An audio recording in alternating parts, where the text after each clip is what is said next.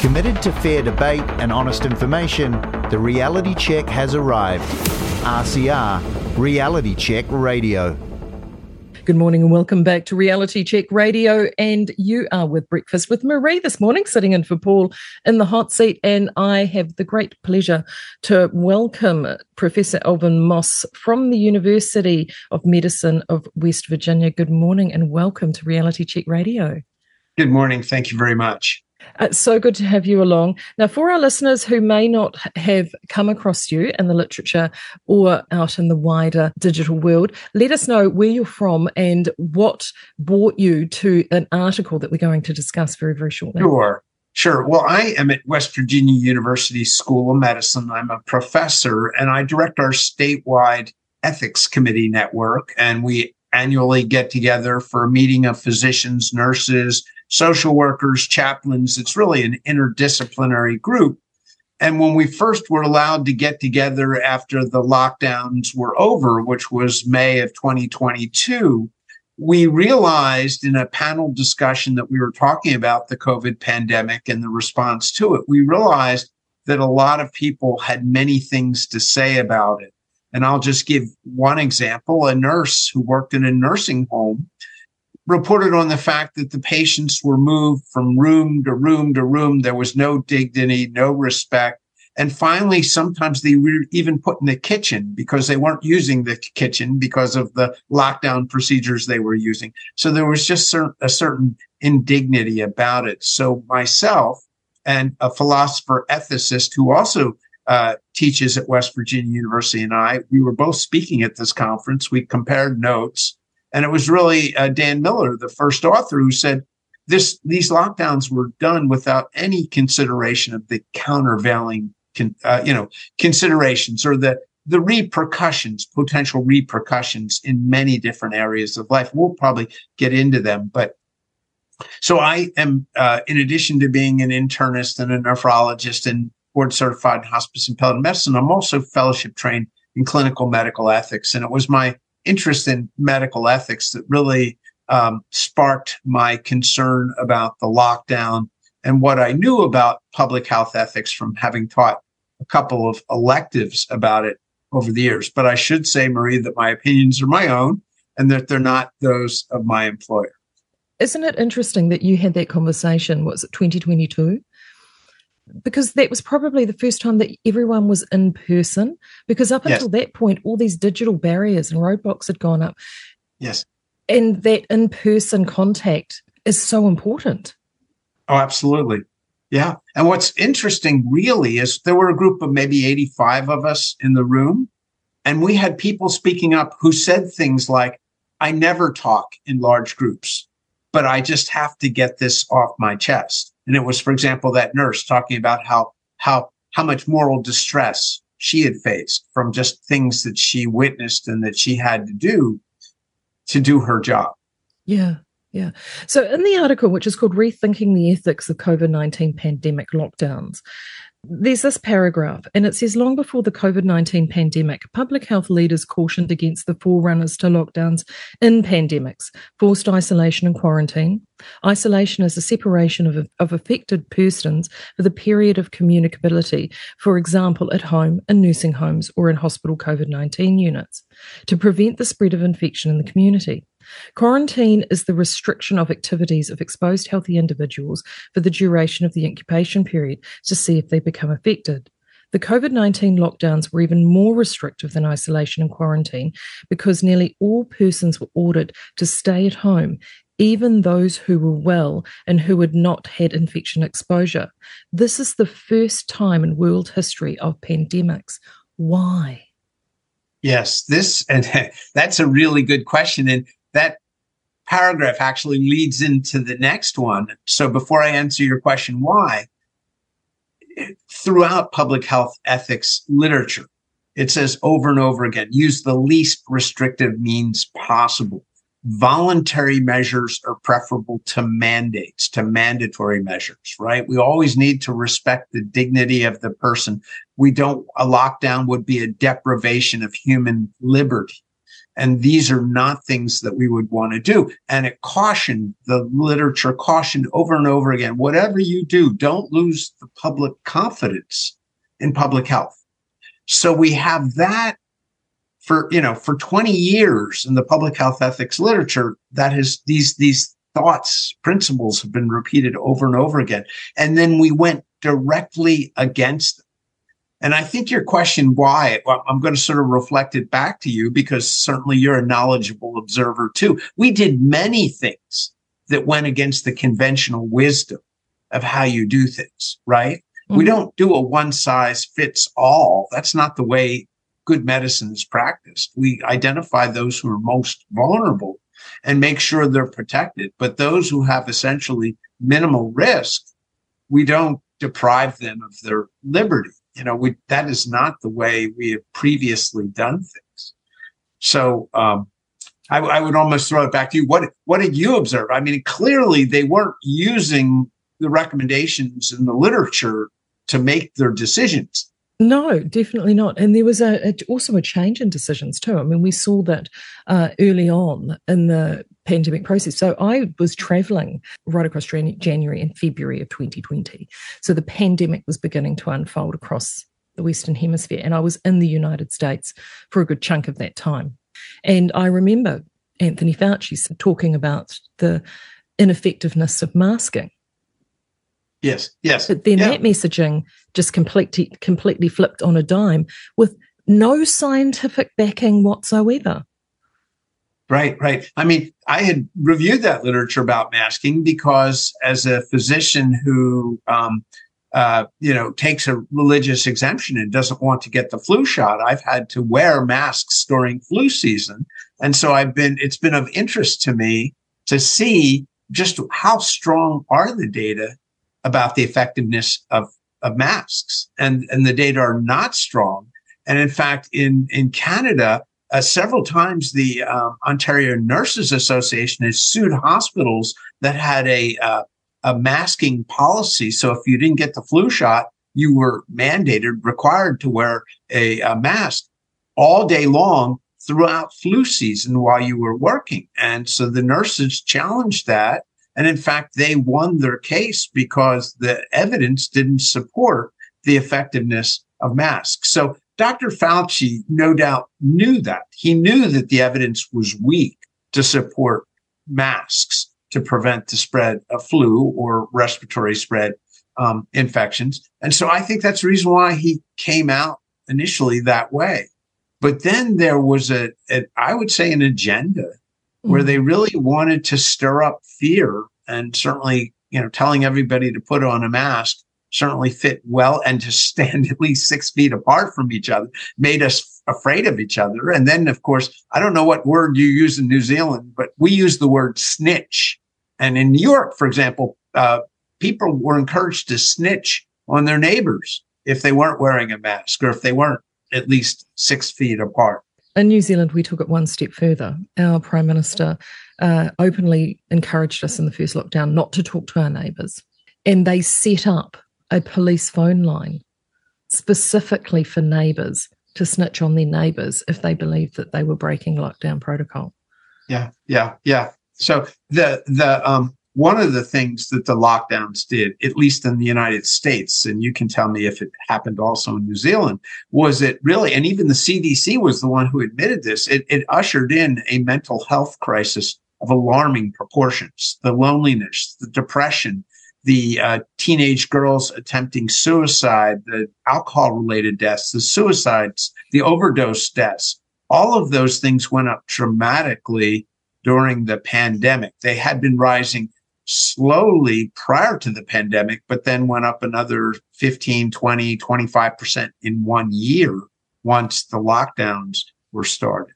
So I want to, in regards to that, because one of the things, and I don't know whether this happened in the US, but one of the things that really annoyed me was the use of the word vulnerable, but without a clear definition of what vulnerable actually meant. Right. And in fact, we knew who was vulnerable early on because the CDC fairly early on said, I think it was something like I forget what percentage of the deaths, but the vast majority of the deaths were people who were over the age of 70 and or had multiple comorbidities. And I recall one report said that on average, the people who are dying had 2.6 comorbidities. So in other words, maybe diabetes, maybe obesity, maybe lung disease, heart disease. But these were not, people under the age of 70 who were just going about their life and didn't have serious illnesses. They were not really at risk. In fact, I looked at the infection fatality rate, and it was vastly different in people over the age of 70 compared to people under the age of 70.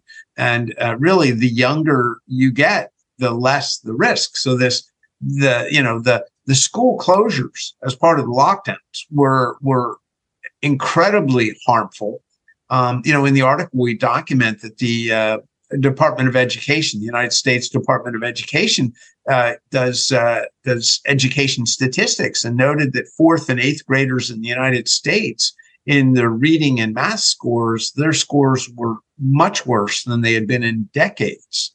So that clearly it was very harmful to the education of children who were locked out of their schools and tried to do remote learning.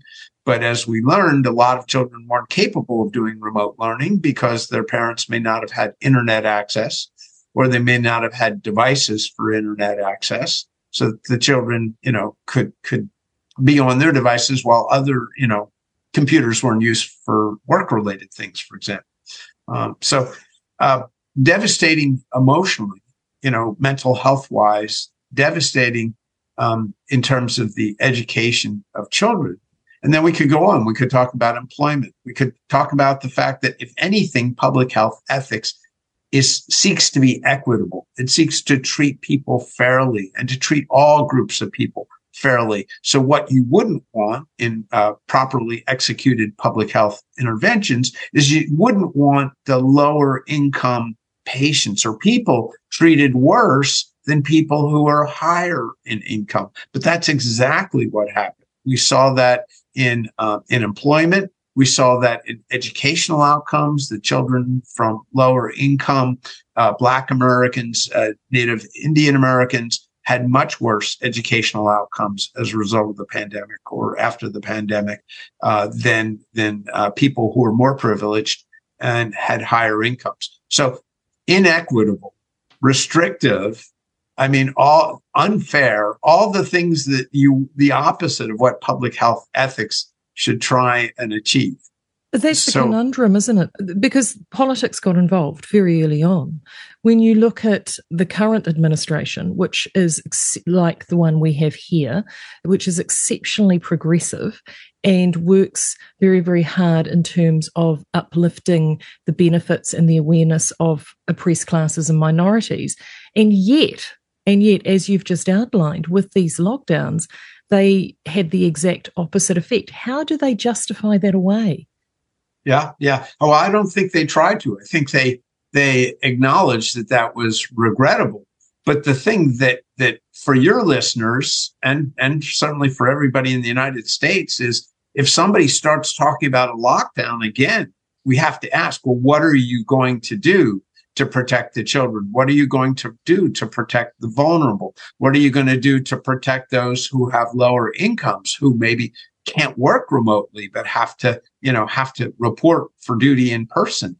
And they're not going to, because we don't have the evidence base, they're not going to have a solution to that problem. That was the point we made in the article, is the lockdowns, although public health ethics literature had said for years, don't go this route. It goes against the principles of medical ethics. We didn't have the hard data that we have now for all the devastating consequences of doing just what was basically said, don't do this. It was not forbidden, if you will, but it was strongly recommended against. Okay. And what's interesting is you're probably aware of Dr. Anthony Fauci in New Zealand. You're probably aware of who he might be. But in an interview, he even said he knew these were draconian measures, and I had to make sure I had it right. I looked up who Draco was. He was a Greek city statesman who is known for his harsh and utterly repressive measures. And so Dr. Fauci described the lockdowns as draconian. And he said he knew there would be collateral damage and negative consequences. But he and the public health experts who worked with him totally underestimated how severe they were. And even once it became apparent how devastating they were, they didn't ease up. Only in the United States, in Florida, for example, in Georgia, we had a couple of states where the governors, sort of more or less unilaterally just said, we're not following the CDC recommendations anymore. We're doing what we think is best for the people of our state. Well, I was going to bring that up because this is where the politics comes in, isn't it? So, I mean, you had states like California, Michigan, New York were very draconian in their lockdown measures. And then you had states like Georgia, Florida, South Dakota, for argument's sake, took more of a Swedish model to it. Yes. So therefore, with those, I mean, those would be two completely opposing data sets now. Yes. How has any of that come out in literature and been discussed openly? So, the mainstream media in the United States doesn't want to call attention to the fact that really those who locked down very harshly and those who pretty much opened up as soon as they could, often the outcomes are better in the states that opened up earlier, as opposed to like California, which has very poor outcomes, my recollection. I mean, we have something called Worldometer. It's available to you too. I don't know if you call it Worldometer or Worldometer, but and you can look at the cases per million or the deaths per million, and the states that really locked down did not have better outcomes. And in point of fact, those that really locked down had much worse economic outcomes and educational outcomes. So there are really harms. But let me come to this difference between the states. The difference between the states and the fact that those who locked down the most severely didn't have better outcomes. In fact, often they had worse outcomes. A result of all this, what we've been talking about, masks, no masks, wear two masks. At one point, Dr. Fauci said everybody should be wearing two masks. He went, I think somebody counted, he flip-flopped 5 times on masks, is what one commentator said. But all of this, the public was not, at least in the United States, was not asleep, because there was a poll by NBC News, a major mainstream media news outlet in January of 2022 that showed that the majority of Americans no longer trusted the CDC on management of COVID. And another marker for that is, although roughly about 2/3 of Americans got at least one COVID shot, only 30% got the first booster. After the first series within a year, they said, we see waning effectiveness of these shots. In fact, the Delta variant had developed during, the pandemic, and the Delta variant was worse probably than the Alpha variant. And what was interesting is in countries that really kept good records, like Israel, the majority of the people who were hospitalized and very sick and even dying were the doubly vaccinated, the fully up to date according to the original definition. So by the time you're a year out, you now have only 1/3 of Americans getting the first booster dose. And then if you recall, a year later, then they brought out the bivalent booster, which had, some activity against the Omicron variant. And only 18% of Americans had gotten the bivalent booster. So what's going to be really curious now, especially you may have noticed just this week, the FDA and CDC just approved a new booster, that's targeted against a variant that was circulating in the United States 3 months ago, but is almost not to be found. So we have a mismatched booster. And the question is, what percentage of Americans are going to get this? I'm guessing it's going to be low. And the concerning thing about that, even if you believed that this was necessary, was the recommendations that they still recommended it even on emergency use for 6 months and above, which is just insane. So let's unpick the thread with the CDC. I looked at that firstly, and it was released and approved on the September 11, which I found slightly ironic. It is, yes. And then that whole sort of definition of madness of doing the same thing over and over again, but expecting a different result. Yes. And the mistrust, the public perception, like there seems to be a disconnect between those making the decisions and the public in which they're making the decisions for. Is that something you're observing in the United States? Oh, absolutely. So when I talk to my colleagues, when I talk to a bunch of doctors, in fact, I just recently, we were conducting fellowship interviews, fellowship in medical training, somebody who finishes a residency, you know, the internship and a couple of years after that, and then they want to do specialized training, they become fellows. And so I was interviewing a bunch of our fellow candidates, and we got into a discussion about the distrust of physicians and the medical system now in the United States. I mean, you know, when families are told they can't visit their loved ones who are dying, when they're told to wear masks and then not wear masks and then wear masks, and when they observe that the vaccinated are getting COVID just like the unvaccinated, and maybe even getting sicker than the unvaccinated. We've had two studies. I don't know if you're aware. The Cleveland Clinic is a well-known medical institution in the United States. And the Cleveland Clinic came out with a couple of interesting studies in June.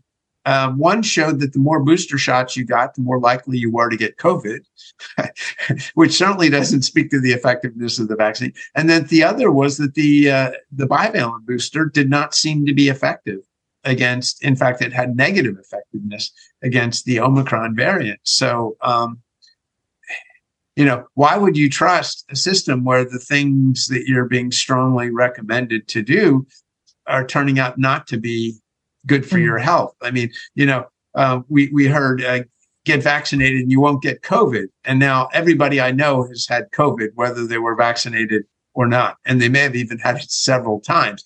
And I've had patients say, I got all 5 boosters and I still got COVID 3 times. You know, they say, well, maybe it was milder because I had all those boosters, but actually the data don't suggest that. In fact, you've probably been reading about immune escape, and there are virologists who are talking about the fact that, you know, people who are have natural immunity seem to be much better able to handle these new variants as they come along, because they, you know, their immune system has not been trained to respond with antibodies to a variant that's no longer circulating. See, we have a pandemic of metaphorical elephants in this country. What we had here was a interesting scenario because we were an island, a series of islands. We had a natural moat around us, and our borders closed relatively quickly. So they closed the borders, I think, within 5 days, and everyone that was told that if you're offshore and you want to get home, you need to do it now. Only a very small percentage of them managed to do it, but of course the virus came in with it. We went into lockdown at the end of March 2020. Effectively, after that original Wuhan outbreak, New Zealand eliminated the virus from its shores. And then we went into exceptionally draconian, almost pernicious-like lottery. It was almost a Hunger Games type scenario in order to re-enter your country with quarantine and the like. So what we had here was a country locking us down in order to get ready for a vaccine that everyone was promised is going to fix everything. And then this mass vaccination campaign rolled out. So we had a situation where we had vaccination prior to initial infection. What we're seeing now is a wave of sickness. Our headlines, there was one just last week, an emergency room doctor talking about the illnesses coming through his door and adults having gravely bad RSV virus and the worst flu season that they'd seen in a long time, and all of these things. And as I said, we have a pandemic of metaphorical elephants running around because nobody wants to look at the overall measures in its entirety to say that, well, actually, you're now sowing what you've reaped. Right. We caused this. Yes. There's literature on the flu shot. I don't know if you know this, that people after the flu shot during flu season may not get the flu, but they'll get all sorts of other influenza-like viruses. So that you wonder, with all the immune systems that have been damaged by, repeated shots, COVID shots, if people are going to be more susceptible to the flu or to other, respiratory viruses. And they're talking about other things as well. Are we seeing more strokes, more heart attacks. Certainly myocarditis is something that's just off the charts. And unfortunately, in young men, 18 to 24-year-old men.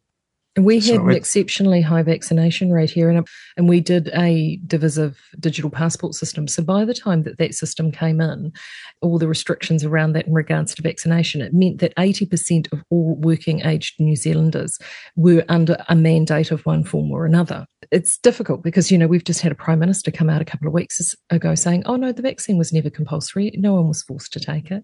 Then that brings up the question of those ethics, because you have informed consent. I mean, informed consent has been the bedrock of medical ethics. Yes. Why? Again, why? Where did it go? Yeah. And one of the informed consent has 7 elements, but one of them is an absence of coercion. It's voluntariness. It's not informed consent if you're being forced or mandated to take this, medical treatment. So that's what I was saying. We threw out of the window, if you will, all that we knew about public health ethics, clinical medical ethics, and it became a tyranny of sorts. And, people who are skeptical say pharma has had too much influence in our government, at least in this country, perhaps in your country. I know people keep bringing up New Zealand. They say New Zealand and the United States are the only 2 countries in the world where we're allowed to have pharmaceutical advertising freely in the media. And so I'm wondering, so we have capture of our, media outlets by pharma because they represent such a large percentage of the advertising income for these stations, and they don't want to jeopardize their income, their advertising income. I'm wondering if that's the same in New Zealand. Not quite. Yes and no, not quite to the same extent. So, in the United States, I can't tell you how many shows I would see, and they'd had the show, and they said, the show proudly brought to you by Pfizer. In this country, it was less than that. We don't actually, funnily enough, have a terrible amount of medical advertising on television for prescription medication. But in this country, it was the government. The government spent an inordinate amount on millions and millions and millions of dollars on advertising, getting the shots, making sure that you complied with COVID measures. It was blanket everywhere. Yes. You just could not escape it. It was, it made Soviet-style propaganda look like, a walking packet. Yeah. And you wonder, because our government did that too, and you wonder, first of all, where'd they get all that money from? And then at least in our country, they bought hundreds of millions of dollars worth of vaccines, even before they have been FDA approved. They were already buying them, and they were already ready to be rolled out the day after they received FDA approval. So the whole process, they felt very surely there was not going to be a hitch. It's almost as if this whole thing was coordinated by the pharmaceutical companies. And there was so much money being given to the government that the government went along with it, right? It's almost that way. And certainly in our hospitalized patients in this country, everybody had the same protocol, and it wasn't working well at all. Everybody got remdesivir, everybody got a steroid. And, if you got into the intensive care unit on a ventilator, you did not do well. I said at one point to the head of our, intensive care unit, maybe we should be looking at a different protocol. This one isn't working well, but the incentive was there. If you, in the United States, if a patient went on a ventilator, the hospital got another 10 or 13,000 more. If you gave remdesivir, the hospital got another 20% more for the hospitalization for a patient who was COVID. It's all the money was lined up for hospitals to just follow this protocol that really was getting poor results.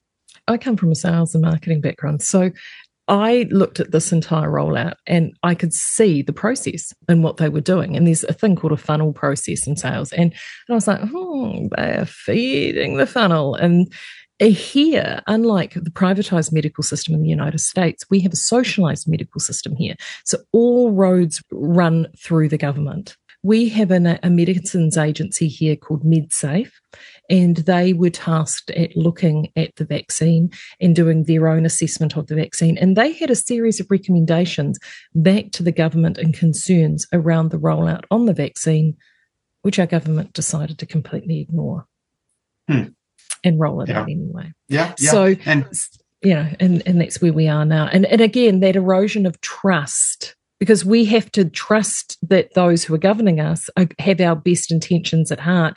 And I know for a fact that even old skeptics like me, I'm seeing lots of people who have traditionally always trusted that the government had their best intentions at heart, now have seen that that was not the case, or at best misguided. Yes.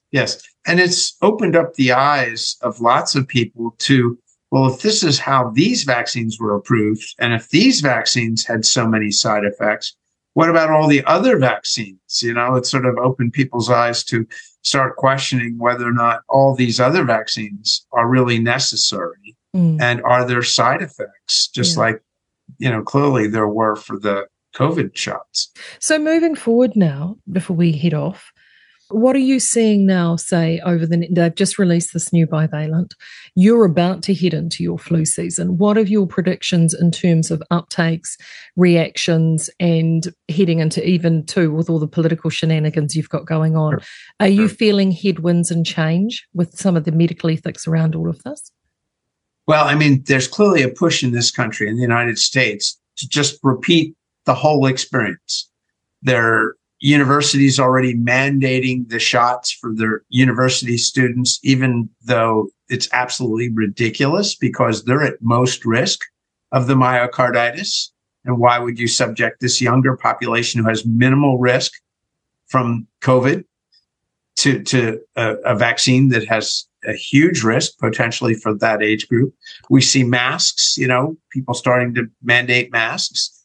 So they're trying to repeat the experience.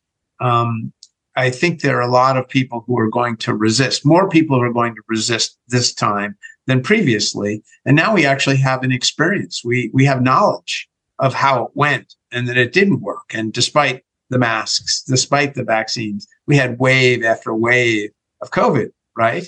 And, the virologist said if you vaccinate during a pandemic, you're only going to select for variants that will escape, from the vaccines. And that's exactly what we've seen now. That's the reason why here we are. What are we only 23 years into this?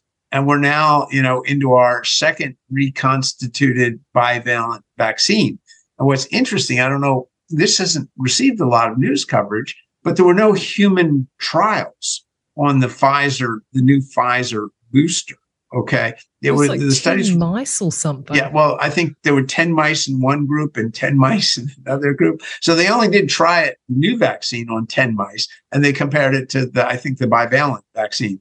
So, and all they're measuring is neutralizing antibodies, but they have no knowledge of whether that's really going to correlate with protection or not, because this is a new variant and we would need to study it to see how effective this vaccine really is in humans. But they haven't done any of that. They've made hundreds of millions of dollars on their vaccines, but they haven't done the clinical studies.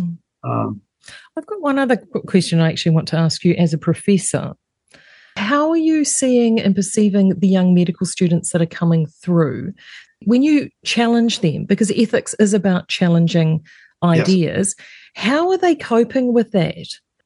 Are they already coming in preconditioned to one viewpoint and you're actually having to shake their cage a little bit? So how are they coping? Honestly, it's taboo to talk about the whole COVID thing, because the mainstream media has so pushed it. And then what we have are our medical societies are coming after doctors and saying they were spouting misinformation. If they're quoting statistics that are true, but just don't go along with the narrative. We have excellent doctors in this country, who've lost their licenses or had their licenses threatened, who were, really recommending ways to try and treat people. Early on in this country, we didn't have a vaccine. And so people who were diagnosed with COVID were just told, go home, and if you get sick, come back. No preventive care, no symptomatic treatment, no repurposed drugs, even though there was literature prior to COVID saying that hydroxychloroquine seemed to be effective against viral replication. Ivermectin, at least in vitro, seemed to be effective against viral replication. There was literature on zinc. That zinc, once it got into cells, seemed to stop viral replication. There was literature on vitamin D boosting the immune status. So there were lots of things that could be done. But doctors who suggested those things got in trouble. Which is very sad. So at any rate, the point is, with regard to the trainees now, the medical students, the residents, the fellows, it's just not an area that you can comfortably in a large group have a discussion. Off to the side, maybe one student here or there will maybe ask a question, but not in a large group because they're afraid of what other people might think. And it's really sad that a lot of our young physicians in leadership have just totally bought into the pharmaceutical company narrative, even though if they seriously looked at the quality of the research that's been done, it's very shabby, for, 10 mice, 20 mice, maybe 100 humans. I think I heard Moderna had 100 humans in their clinical trial, but they didn't look for adverse effects. I think they just looked to see what the antibody levels were. And pretty much, if you read carefully all the news reports and statements, they say it might be effective. They don't give you any, any guarantee. And of course, we know from the first go around, the 95% effective was not true. No, or it wasn't true for long. No. And it's really sad, that horizontal policing, in a way, that has happened amongst medicine. We've seen it here, and it is really, I can understand it, particularly when you're in the grist in the mill, and I just remember it with Mr. Marie, is that you have studied and worked so hard. And he said there are points in your career, he said, that you literally will not question anything because you need to get to that next point in your career. And if you create a roadblock or a pothole or anything along the way, that could be career ending. But what he has found really difficult is coming out the other side, is how so many of his colleagues know the ethics of lockdown or the lack of informed consent or any of those things is completely wrong, and they feel utterly powerless to do anything about it. Yeah, or scared to do so. I mean, a lot of our young physicians are $200,000 or $300,000 in debt, and they can't afford to lose their job because they'll lose everything they have. So they have to keep quiet, because of the system. Which then, of course, is completely cyclical around to trust, isn't it? That trust that you need to have with your medical professional. Well, it has been an utter joy to talk to you this morning, Alvin. Thank you so much for your time. This article, if people want, I'm going to make sure that the link is with our team. So if you want to get a copy of that article, inbox at realitycheck.radio or flick us a text to 2057. But if people want to hunt it out for themselves, Rethinking the Ethics of COVID-19 Pandemic Lockdowns, it is published where? In the Hastings Center report, came online August 8th. Lovely. Thank you so much. Don't disappear. Still more great content. I've got some replays, some of the Buskie's best bits for you coming up here on Reality Check Radio. And thank you so much again, Dr. Moss, for your time this morning. Well, you're quite welcome. It's been a pleasure. Bye-bye.